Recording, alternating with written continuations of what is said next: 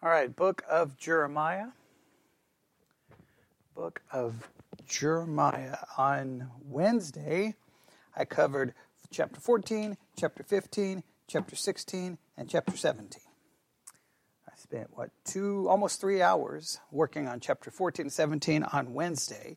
So what we're going to do is I'm going to use a Bible handbook to give kind of a basic summary of 14, 15, 16. We'll read some things in 16. We'll read a section of 17. But the focus today is chapter 18, hopefully in the first hour. I don't think we'll get to 19 in the second hour, but hopefully it would be great if we could get 18 and 19 done.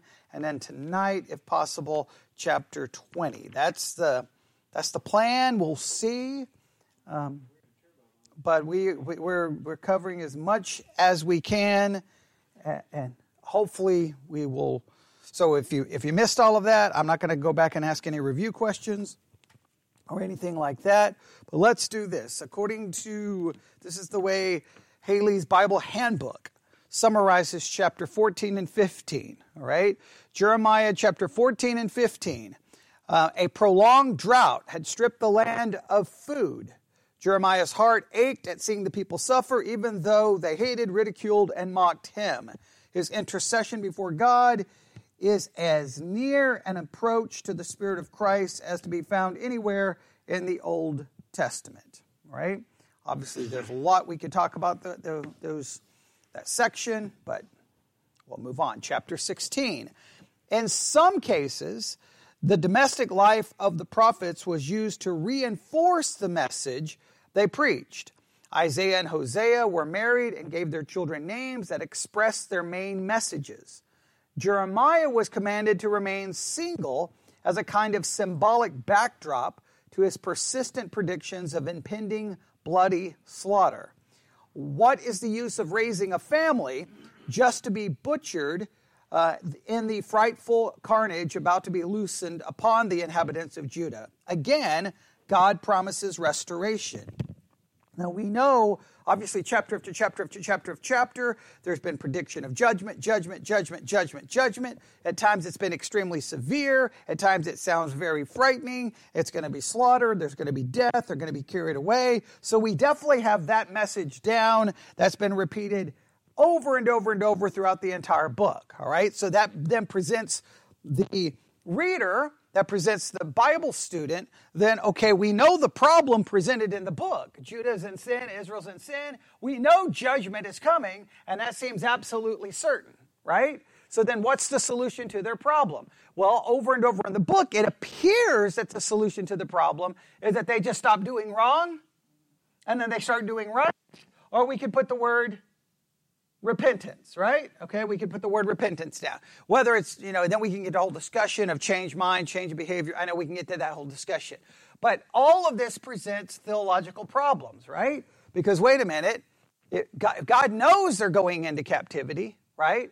Then all the telling them to do this or do that or do this really becomes ultimately irrelevant because they're not going to, and God knows they're going into judgment. And then this raises the biggest question, and we're going to see this again. Can they repent? Can they repent? Now, depending on your theology, because if we say God grants repentance, then they can't, correct? And if they can't, so they're going to be slaughtered because they can't do something that they can't do. Does everyone understand how utterly philosophically troubling that should be? I know it's not the way this is presented. The way it's typically presented is they're in sin, don't live like Judah, or will be judged, right? That's how it's typically preached. So stop doing bad things, everyone. And then everyone in church says, amen, and we walk out the door basically doing exactly what we're told not to do, and in many cases being just as unfaithful to God as Judah was. And nobody ever stops to go, well, I don't understand, right? So, but I think it's a question that we have to struggle with over and over and over. If God's telling them to repent and they can't repent, because this comes down to a basic theological question. Can man repent on their own? And if the answer is yes, then then it's something we do then that makes our relationship with God based off our works, right? That's a major problem, yes? If it's something we can't do, then everybody's like, oh, what a great answer, because it's all dependent on God's sovereignty. Well, that's wonderful until you step into the pages of a book like Jeremiah, because now this theological idea that's all great, maybe from an academic perspective, sitting here and we're talking about, no, God is sovereign, he's the one who grants repentance. We can all say amen to that, but when you step into the pages where here are real people, real families who are going to be slaughtered, their bodies are going to be thrown across the land like dung, as the past passages have said, all of a sudden it becomes a little bit more, not so just a theoretical idea, not just an academic concept. Now it becomes extremely troubling to anyone. And you should be able to see why many skeptics or atheists or agnostic would be like, your book is absolutely messed up. And I don't have a good answer for it. Because you see, everyone understands the problem, right? God says, repent. They can't. Because you don't, I'm going to kill everyone and throw your bodies like dung. Well, then the obvious answer would be, well, then just grant them repentance, and then the whole problem is solved. Oh, you could also get rid of the false prophets. There's a million things he could do here, right? But he doesn't do any of them. And we're going to see, again, another situation here in chapter 16. So all of this, hey, all these people are going to be slaughtered, so Jeremiah, don't even bother getting married. And look at chapter 16. And you'll notice in verse 14, chapter 16, verse 14, in the midst of this complexity that doesn't seem to make any logical sense to anyone, right? It doesn't make any sense. And I know, depending on your theological background, this is where some would say, well, that's why you have to believe people can repent. And that's wonderful you believe that, but then you create a works-based system, which is a whole different theological issue. But in chapter 16, look at verse 14. It says, therefore, behold, the days come, saith the Lord, that it shall no more be said, the Lord liveth. Let me read this again. Therefore, behold, the days come, saith the Lord, that it shall no more be said, the Lord liveth, that brought up the children of Israel out of the land of Egypt. But the Lord liveth, that brought up the children of Israel from the land of the north, and from all the lands, whether he had driven them, and I will bring them up again into their land, that I gave unto their fathers. Now, in the midst of this very confusing, like, well, wait a minute, I don't understand, there is once again a promise of what? Of restoration. Now, we don't know, is this restoration completely fulfilled in coming out of Babylonian captivity? We don't know. Even if it is, the land that they get when they come out of Babylonian captivity, we know they do not keep. So then, is this really the fulfillment of it? We don't know. But it's another promise. It's another promise. All right? And then, well, there's more we could read here, but we'll go to chapter 17. And in here, Jeremiah chapter 17, according to Haley's Bible Handbook, they say this: Judah's downfall is inevitable. So once again, it's like it's a guarantee they're going to fall. Yet the promise is held before them again and again. There's a promise held to them. Now, just go to chapter 17. I'll just show you a little bit of this. Go to verse 13. We'll try to quickly wrap up chapter 17. It says, O Lord, the hope of Israel, all that forsake thee shall be ashamed, and they that depart from me shall be written in the earth, because they have forsaken the Lord, the fountain of living waters. Once again, remember, was it chapter 14? There was a drought. This idea of, them digging out their own wells, they're leaving the fountain of living water. This kind of imagery has shown up over and over and over. Verse 14, heal me, O Lord, and I shall be healed. Save me, I shall be saved, for thou art my praise. Behold, they say unto me, where is the word of the Lord? Let it come now. As for me, I have not hastened from being a pastor to follow thee, neither have I desired the woeful day, Thou knowest that which came out of my lips was right before thee.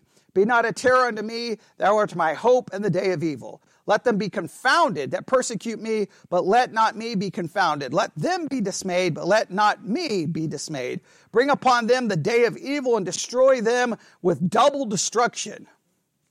Now, I think it's funny because earlier Haley's handbook was like, but there's these times where Jeremiah, he shows the Spirit of Christ. Okay, here he's like, destroy them, okay? Get rid of, and he's done that before. I think what we see, this is very important. I think what we see here is we see the humanity of Jeremiah over and over and over, right? Sometimes he gets it, sometimes he's compassionate, sometimes he's merciful, and sometimes he wants what to happen to the people. Just get rid of them all. Okay, yeah, in the worst possible way. I mean, and again, just remember, this is very important. Whenever and this is probably a key hermeneutical principle in the Old Testament, but it even shows up in the New Testament.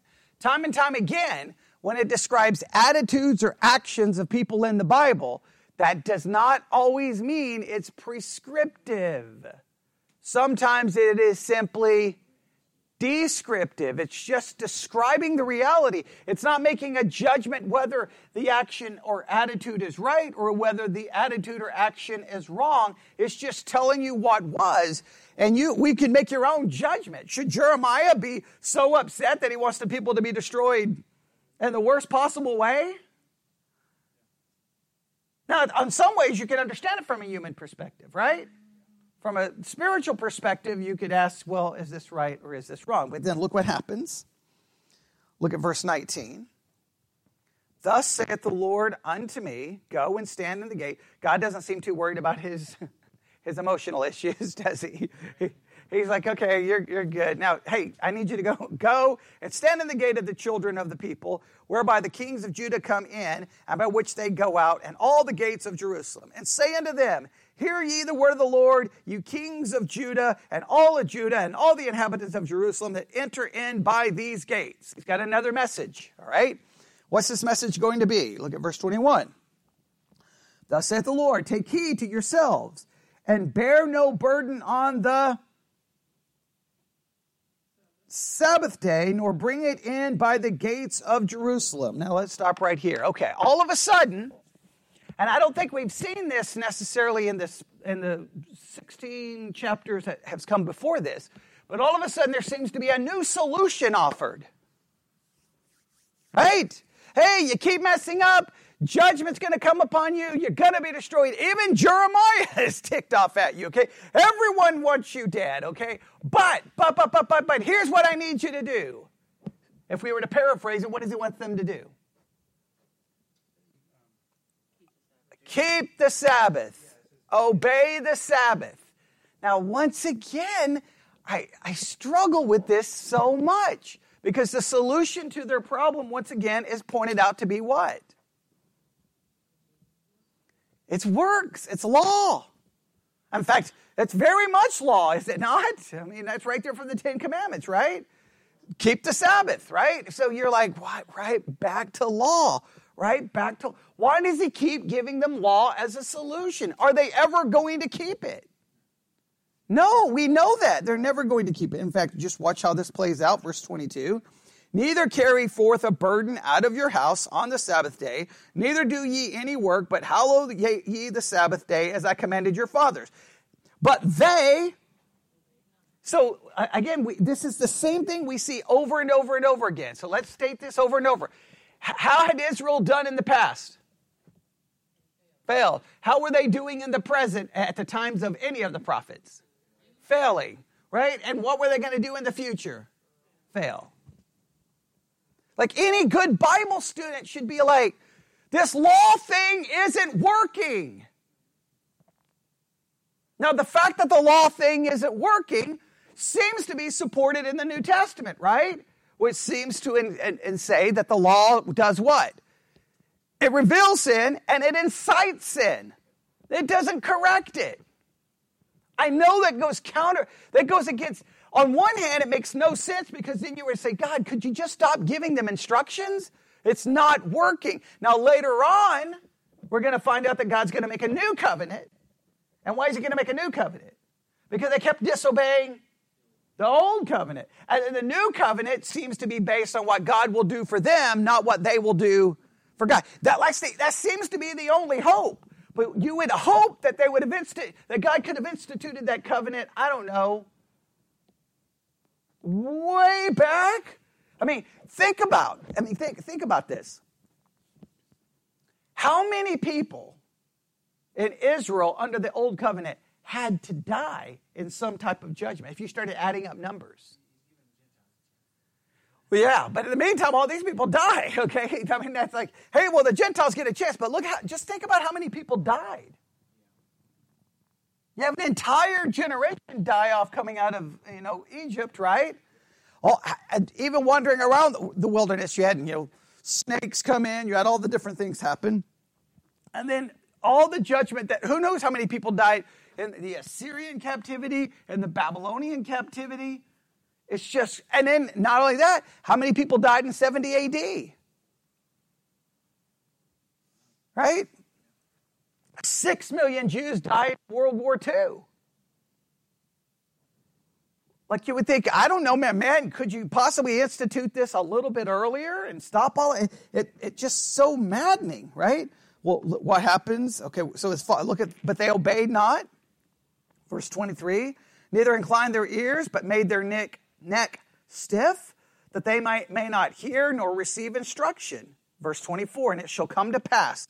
Here's the word. If, you can circle that. If ye diligently hearken unto me, saith the Lord, to bring in no burden through the gates of this city on the Sabbath day, but hallow the Sabbath day to no work therein. Then, there's another then. This is all what? What is this all? Conditional, but we can say it's law. But what happens here? Now here comes a promise. Then shall they enter into the gates of this city, kings and princes sitting upon the throne of David, riding in chariots and on horses, they and their princes, the men of Judah and the inhabitants of Jerusalem, and this city shall remain forever. And they shall come from the cities of Judah and from the places about Jerusalem and from the land of Benjamin and from the plain and from the mountains and from the south, bringing burnt offerings and sacrifices and meat offerings and incense, and to bring sacrifices of praise unto the house of the Lord. But if you will not hearken unto me to hallow the Sabbath day and not to bear a burden, even entering in at the gate of Jerusalem on the Sabbath day, I kindle a fire in the gates thereof, and it shall devour the palaces of Jerusalem, and it shall not be quenched. It's law. Now we know this clearly, and just think about this logically. Clearly, whatever this promise is, do they meet the requirements for said promise? No, because even if you say, well, they must have met it because they came out of Babylonian captivity, we know they don't meet it because then what happens in 70 AD? Destroyed. So clearly, and we're in 1948, they come back as a nation, but we're in 2023. Do they have a temple? No. Do they even control the Temple Mount? No. There's a mosque sitting there, right? Do they only control a section of the city? They don't even have that. Do they have the land? No. Are people pouring into Jerusalem with sacrifice? None of it is there. So then you see where in church history there's been a struggle, right?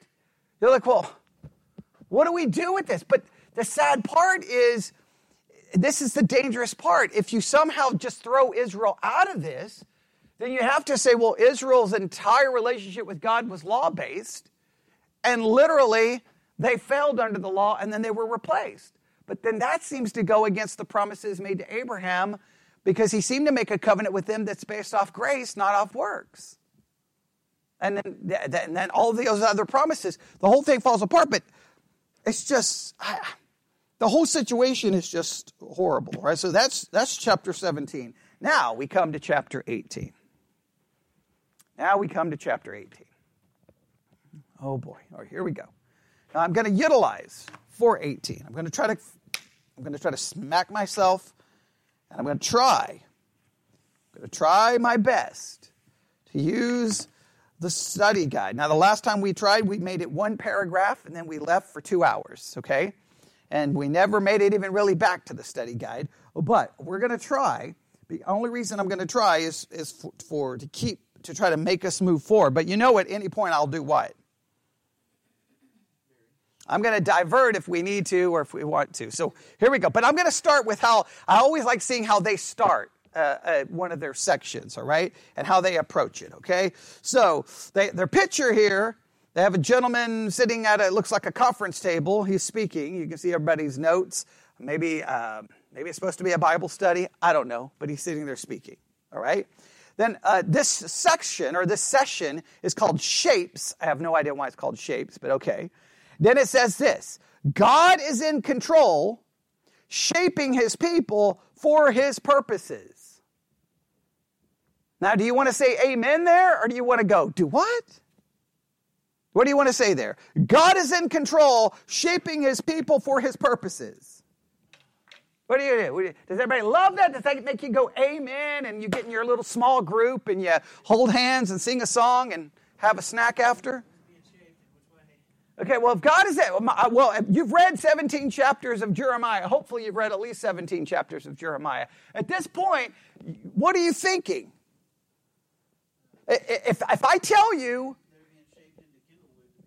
okay, well, there you go. If I hand the Bible to any we go on any university campus and we hand it to any smart college student and say, I want you to read these 17 chapters. And after you read these 17 chapters, I look at you and say, God is in control. And he's shaping his people for his purpose. How do you think any smart college student would respond to that statement after reading those 17 chapters of Jeremiah? Well, one, if he's in control, then why is he so upset? Right, and if he's the one doing the shaping, couldn't he just shape them for something better than slaughter? I mean, I just don't understand how preachers preach this book and everybody in churches just go, amen, with a smile on their face. I don't get it. This is the most disturbing, twisted, I don't understand it thing that you can read. It's like death and when you tell people, hey, your bodies are going to basically be thrown across the land like dung, I'm sorry, that's disturbing.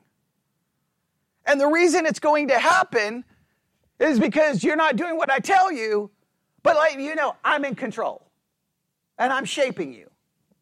Well, then shape me into a place where I won't be thrown as dung across the land. Wouldn't that just be a good start? So already I'm just like, all right, but then they have this paragraph because they always got to try to make it practical, for the little small group or whatever you're doing. All right, here we go. Most of us have been in situations where we have witnessed poor leadership and thought things would be better if we were in control. We would have to admit, however, that in the situations where we were in control, things didn't always turn out the way we hoped. The fact is, we are never in complete control of everything in our lives. The only one who is in complete control of everything is God. And he is working out all things according to his good pleasure, which includes shaping people for his purpose. Now, anyone reading that in small groups should go, ah! And drop it and say, this is more scarier than the Satanic Bible.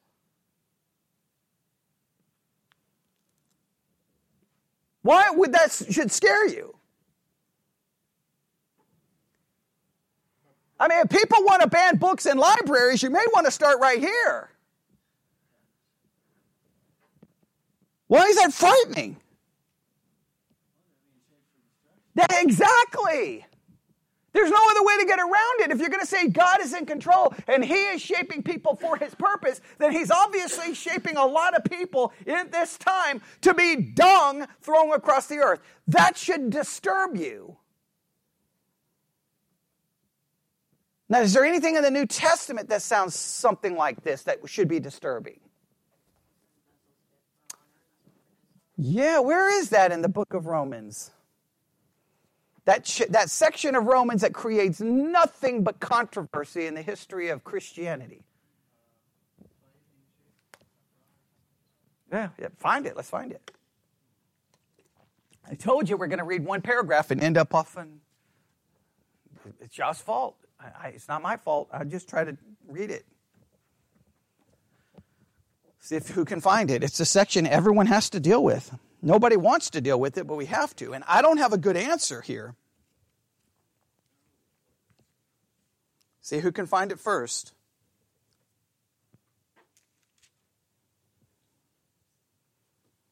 Who can find it first? All right. My internet says. Okay. Romans chapter 9. All right. Let's see where we want to go. How far back do we want to go? How far back? You know what? Let's just start in chapter 9, verse 1. All right? This may mess up the entire study, but this is worth it, okay? This is worth it because this you should. I mean, if you've been reading Jeremiah, one of the things I've been waiting for a lot of emails from people going, this whole thing is so confusing to me. If God is in control, then what's happening here? Chapter 9 in Romans at least picks it up from a New Testament perspective. Let's see what happens, all right? Chapter 9, verse 1. I say the truth in Christ, I lie not, my conscience also bearing me witness in the Holy Ghost, that I have great heaviness and continual sorrow in my heart. For I could wish that myself were accursed from Christ for my brethren, my kinsmen, according to the flesh. Now this is good for us, right? Why is verse 3 good for us in our current study? Because who is he referenced in verse 3? He's referencing Israel. Okay, good. And he knows, look, if I could, I would be accursed so that they don't have to. Basically, Paul is saying, look, if I could figure this out, I would go to hell so they don't have to go to hell, which is a crazy concept that he could even, say that. It's easier to say. It's a different thing to mean, right? All right, verse 4. Who are Israelites to whom pertaineth the adoption and the glory and the covenants and the giving of the law and the services of God and the promises? Now that right there lays out all the blessings and great things that Israel got. That's a lot of good things, right? Adoption, glory, covenants, law. So now I guess the law may not be such a good thing because that's a whole different subject, right? And the service of God and the promises. Whose are the fathers, and of whom, as concerning the flesh, Christ came, who is over all, God blessed forever. Amen. Verse 6. Not as though the word of God hath taken none effect, for they are not all Israel, which are Israel. Now this is what creates the whole concept of spiritual Israel and trying to figure it all out. Okay? And again, the reason, I want to make sure we understand, the reason there's all these different ideas and all of these trying to come up with solutions is because of the complexity of the entire thing. I understand that it's massively confusing, right? But let's see what happens here. Neither because they are the seed of Abraham are they all children, but in Isaac shall thy seed be called. That is, they which are the children of the flesh, these are not the children of God, but the children of the promises are counted for the seed. For this is the word of promise. At the time I will come, and Sarah shall have a son. And not only this, but when Rebekah also had conceived by one, even by her father Isaac. For the children, being not yet born, neither having done any good or evil, but that the purpose of God according to election might stand, not of works, but of him that calleth. Now immediately something's getting ready to be introduced here, right? He's kind of drawing a distinction. Hey, in some ways, not all Israel's Israel. Right? He's kind of drawing a distinction. And what's going to be the distinguishing mark here? I just read it in that verse. Election. Not according to works.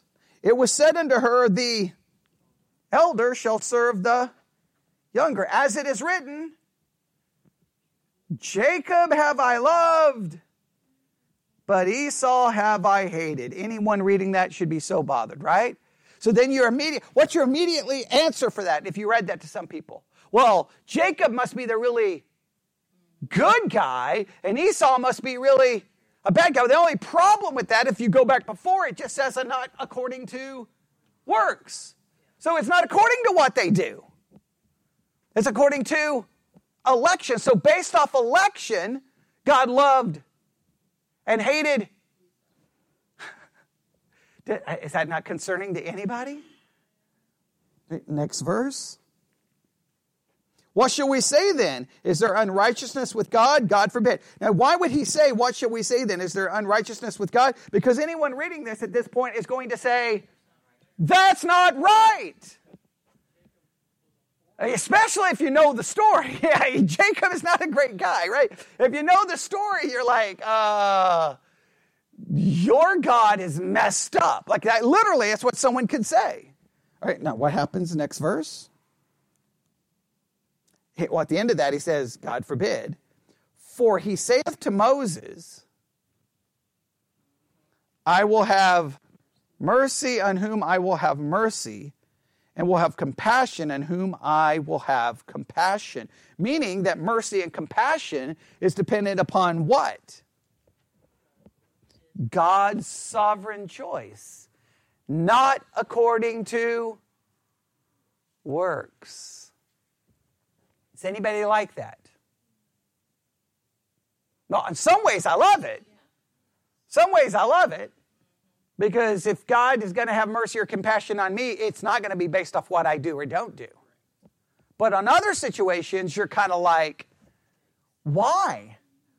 Now, you could argue, well, he doesn't have to show mercy or compassion on anyone. But that's still, and I know that makes some people feel better, right? Some people in the pew will be like, well, you're right. Since no one deserves it, okay, then it's just great that he gives it to somebody. But remember, why does no one deserve it? Because we're all sinners, right?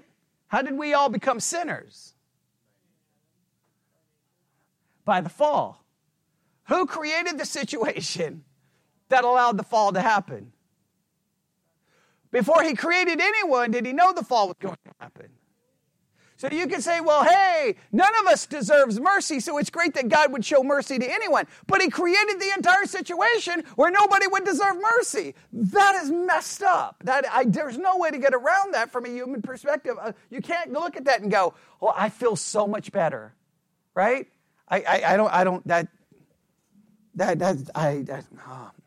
Right? It'd be like you, as a parent, you create a situation knowing that every one of your children are going to be guilty. You create the situation. You even bring in the person that's going to tempt them. You know they're all going to fall. You know they're all going to fall. And then when they're all there, you bring them into the room and go, all right, guys, you're all in trouble. None of you deserve mercy, but I'm going to pick 2 of you and you get mercy. The rest of you get punished. Well, you created the situation in the first place. Now, if you heard a story about parents doing that, how would you feel? Okay, let's just be honest. I would have a hard time going, that just seems so wrong. That just seems so wrong. All right, what happens here? All right. Moses said, I will have mercy in whom I will have mercy, compassion in whom I will have compassion. Verse 16, so then it is not of him that willeth, nor of him that runneth, but of God showeth mercy. Immediately, then verse 16 tells us what? It has nothing to do with what? What we do. Has nothing to do with what we do. Running or willing is not going to change it. Now, take that back to Jeremiah. You see how frustrating then the whole story becomes? God keeps telling them to do something. But right here says it's not going to be based off what they do.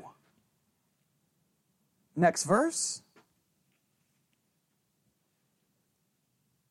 For Scripture saith unto Pharaoh, even for this same purpose have I raised thee up, that I might show my power in thee, and that my name might be declared through all the earth. Therefore hath he mercy on whom he will have mercy, and whom he will, he... Oh, no, wait, no. Okay, now it's getting confusing. No, this can't be. Okay, all right. So Pharaoh was brought forth for the simple purpose of hardening. And for other people, they were brought forth so that God would show mercy. So then all the times we read in Jeremiah of the people having a stiff neck and harden their hearts, who's doing it? So that creates a major issue, right? Now some people will say, well, no, Pharaoh hardened himself and then God hardened that. That still doesn't, at first that doesn't even make any sense because Pharaoh was born with a sinful nature, so he was already, I don't know how people try to get around these things. And I know why you try to get around it, because at this point you're getting uncomfortable, right? Nobody likes to hear this stuff, but I didn't write it. It's not my fault it's here that we have to talk about it, right? Okay. Next verse. Thou wilt say unto me, why doth he yet find fault? For who hath resisted his will? Now, why would Paul mention this possible objection? Because he knows what anyone's going to say. Well, wait a minute. If God's doing the hardening, then how can he find fault with anyone? Does Paul offer a solution? What's his solution? Nay. But, O man, who art thou that repliest against God? Shall the thing formed say to him that formed it, why hast thou made me thus? That's not a good answer. Does anybody like that answer? What's the answer? Someone paraphrase the answer. Summarize the answer for me. Well, it's what you used to tell me when I struggled with this and you didn't used to so much. You would say, well, if you don't like it, go create your own universe. Right. Well, I mean, that's kind of what he's saying. You can do what you want. If you don't like it, go do what you want. Go create your own universe and do what you want. I do agree that that's the answer, but is the answer satisfying? He doesn't say, no, look. I'm not the one hardening you. I'm not the one. No. He doesn't. Does he come in to say, no, you're doing this? He just says, if God wants to harden you, who are you to complain about it? Well, I don't know. I may have some complaints. I don't know. Does anybody else have complaints? Now, you see how far do you take this? Can be a very troubling path. Any sin you find yourself in, why are you committing that sin? Now, you can blame it on natural depravity, but God could take away that desire. God could soften your heart. God could convict you so that you never commit the sin in the first place or again. Okay, does it get any better? Verse 21. Does this get any better? Does Paul at any point, does he start backing up going, no, you're misunderstanding me, guys. No. No, the reason you're being blamed is because of what you're doing. No, does he back up at any point here? He keeps putting the responsibility on whom? God. In fact, what does he say in the next verse? Hath not the... Keep that in mind, because which chapter are we at in Jeremiah? No, we're in chapter 18. And 18 is all about what? Someone go look at Jeremiah 18. Just skim it real quick if you haven't read it. Just look at it real quick. Okay, it's about the potter. Okay, you see why we're in Romans? I'm not making up stuff here. I have a method to my madness here. Okay, all right. Hath not the potter power over the clay? Of the same lump to make one vessel unto honor and another unto dishonor. Okay, immediately you should start hyperventilating. You should just start panicking. And you should be like, this book is so messed up. This book is so messed up. This is some psychologically scarring material right here, okay? People want to talk about dangerous books in the library. I'm telling you, this may be the most psychologically scarring thing in the world, because what claim has just been made here?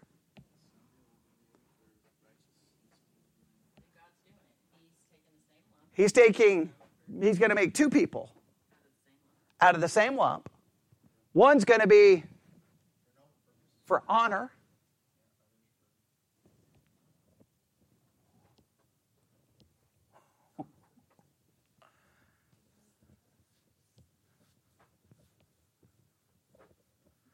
Now, put that back in the context. See, typically when we preach this in a very theoretical way, right? We preach it in a theoretical way, and then everybody kind of gets a little nervous in the Reformed world, and then the pastor will simply say, look, none of us deserves it.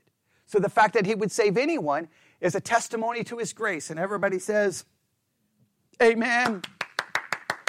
And we all clap, and we all say, is it time for the buffet at, Golden Corral, right? And everybody wants to go home and have lunch, and nobody gives it any thought because it's very theoretical. Now, step back into the pages of Jeremiah. Those are human beings. Those are real people with families. These families are being destroyed. They're going to be slaughtered. And why are they going to be slaughtered?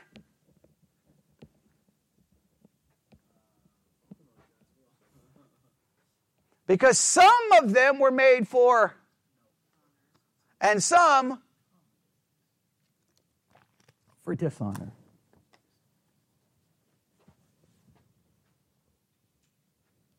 Let's read I want to make sure everyone knows. I'm not making this up, right? Hath not the potter power over the clay? Who's the potter? God. Who is the clay? Humans. Now, the only thing you could possibly do with this theoretically, the only thing you could possibly do, like from a textual standpoint, is do what? What could you possibly do with this section to possibly alleviate some philosophical problems? What could you possibly do here to alleviate some of this and help yourself feel better? What does this text possibly offer you as a way to limit the damage of this or the psychological scarring of this?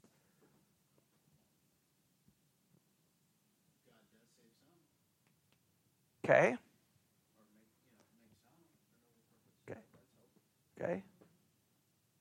I don't know if that helps. There's one thing that you could possibly do with this text that could we could wash our hands of it. We'd be like, it doesn't even have anything to do with us.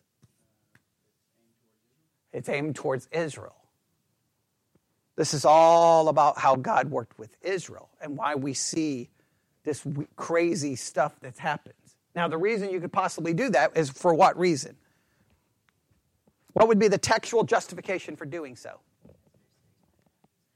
Clearly, he's talking about Israel, right? Not only that, he brings up the potter, which is in Jeremiah chapter 18, which is clearly about Israel. That's the only way to possibly get around this, right? This is how God has been working with Israel, right? So many of them are going to be destroyed, right? They suffered and they destroyed, but ultimately, from that same lump, from Israel, remember he already made the distinction that not all Israel are Israel, right? He kind of already made this kind of weird distinction. Clearly, Israel's the focus here. I don't think there's any way to get around this. I'm not saying this is perfect. I'm just throwing out a hypothetical hypotheses here that you can just struggle with. It doesn't fix everything, but then you could say, well, why did all of them suffer? Well, they were fit for destruction. Why were they fit for destruction? Because God demonstrates through them and their destruction the futility of living under the law. But there will come a time that all Israel will be saved. From that same lump, he will then save those who are for honor because they are going to be those who are saved under the new covenant.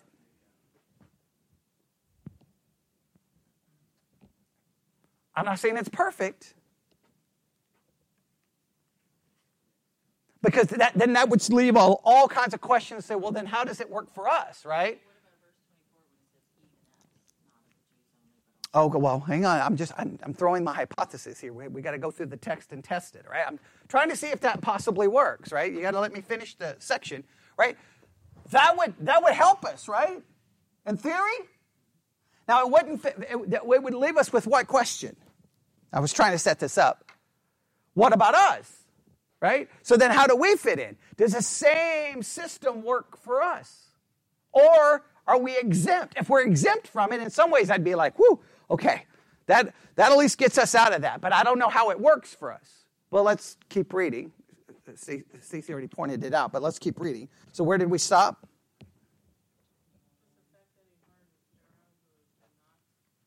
Well, okay, that's a pause. You could already start throwing that out. Well, wait a minute. Pharaoh is not a part of this situation. But Pharaoh was being used in regards to them. So maybe, I don't know. But let's just keep reading and see if it's all going to fall apart. All right, next verse. What if God, willing to show his wrath and to make his power known, endured with much long suffering the vessels of wrath fitted to destruction? And that he might make known the riches of his glory on the vessels of mercy, which he hath afore prepared unto glory. Even us, whom he hath called, not only of the Jews only, but also of the... Now the Gentiles get brought into this. So now, wait a minute, how does this work? What do you think he's saying here? Let's read this. Let's look at verse 24 in a number of translations. We're going to run out of time. Okay, we still got a little time. Let's look at a number of translations and see what we come up with, right? I'm going to start with the one I have here. Let's see if we can figure this one out. Right? Here we go. Verse 24. All right, 23. And what if he did this to make known the riches of his glory on the objects of mercy that he prepared beforehand for glory? On us, the ones he also called, not only from the Jews, but also from the Gentiles. Now, this seems to be implying that, wait a minute.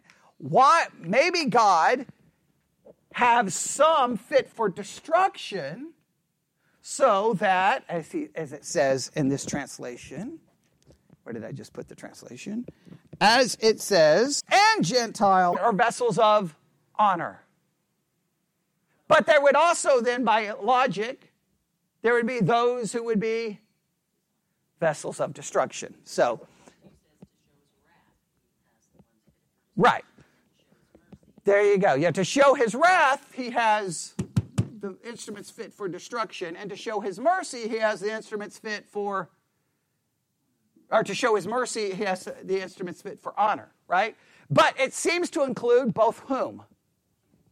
Jews and Gentiles. Jews and Gentiles. All right, and then what's the next verse? 25. As he saith also in... Okay, which book is he referencing here? King James has OC. Hosea, right? Okay. Hosea, I will call them my people, which were not my people, and her beloved, which was not beloved. Now, that seems to be a reference to whom? That seems to be a reference to the Gentiles, right? And it shall come to pass that in the place where it was said unto me, you are not my people,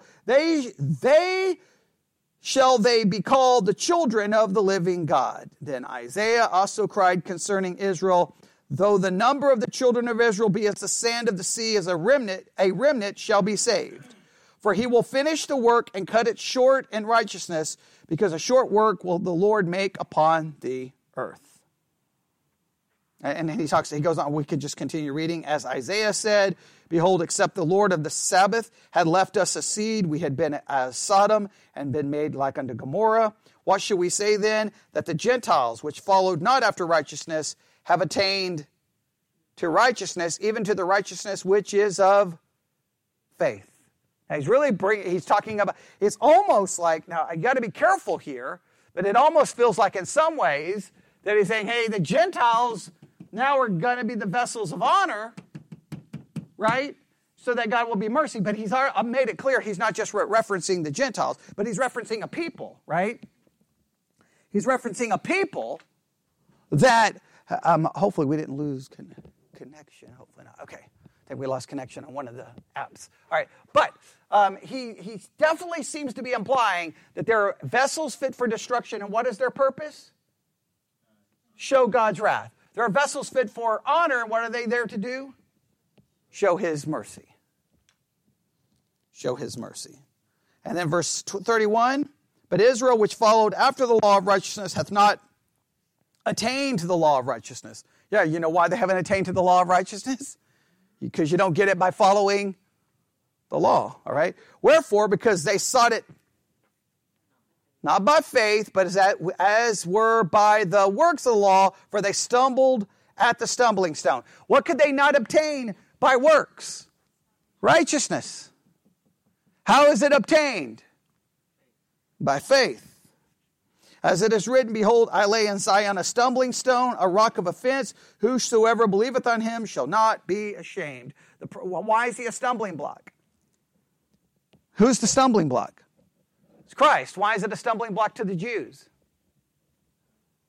Because they think they got to do something. Right? And Christ says it is, I'm going to do it, and they can't handle that because they're still trying to obtain righteousness by what they do. Anyone who tries to obtain righteousness by what they do, well, is going to be destroyed. But this sets up the entire situation, though, that how does it work? God is the one who's at work. God's the one doing it. So when you go back to Jeremiah, it raises serious questions, does it not? All these people being destroyed, they are then, by definition, they would be what? Vessels fit for destruction. And those who will ultimately be saved are vessels fit for honor. And what's the distinguishing mark between the two? Who makes the distinguishing mark? God. God's election. Not based off their will, their works, or their running, or anything they attempt to do. And I don't have an easy answer for any of that.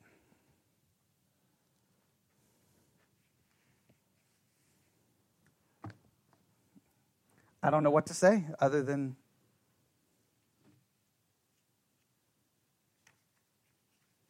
I don't know what to say. Yeah, I don't know what to say. I mean, but at least, I'm not saying it answers it, but at least it helps us. Put it this way. The New Testament confirms the very hard questions I'm raising in Jeremiah. The reason I'm raising those hard questions is because any person reading it should have those questions. Should be like, this makes no sense. God keeps telling them to do something that they can't do, and they won't do. Why do they keep having these problems? Well, they keep having these problems because they are vessels fit for destruction, and there's no easy answer for that. All right, well, we'll pray, and then we'll see what we can do in the next hour. All right, Lord God, we come before you this morning. Lord, these are absolutely impossible truths to even wrap our minds around. They're beyond our comprehension. If we're even remotely honest with ourselves, it feels not right. It feels unfair. It feels not righteous in any way, shape, or form. Help us, in spite of our feelings, and try to understand that this is not based off what we feel, but based off the revelation you've given us in your word. Help us somehow submit to this revelation, no matter how disturbing it may feel. We ask this in Jesus' name. And God's people said,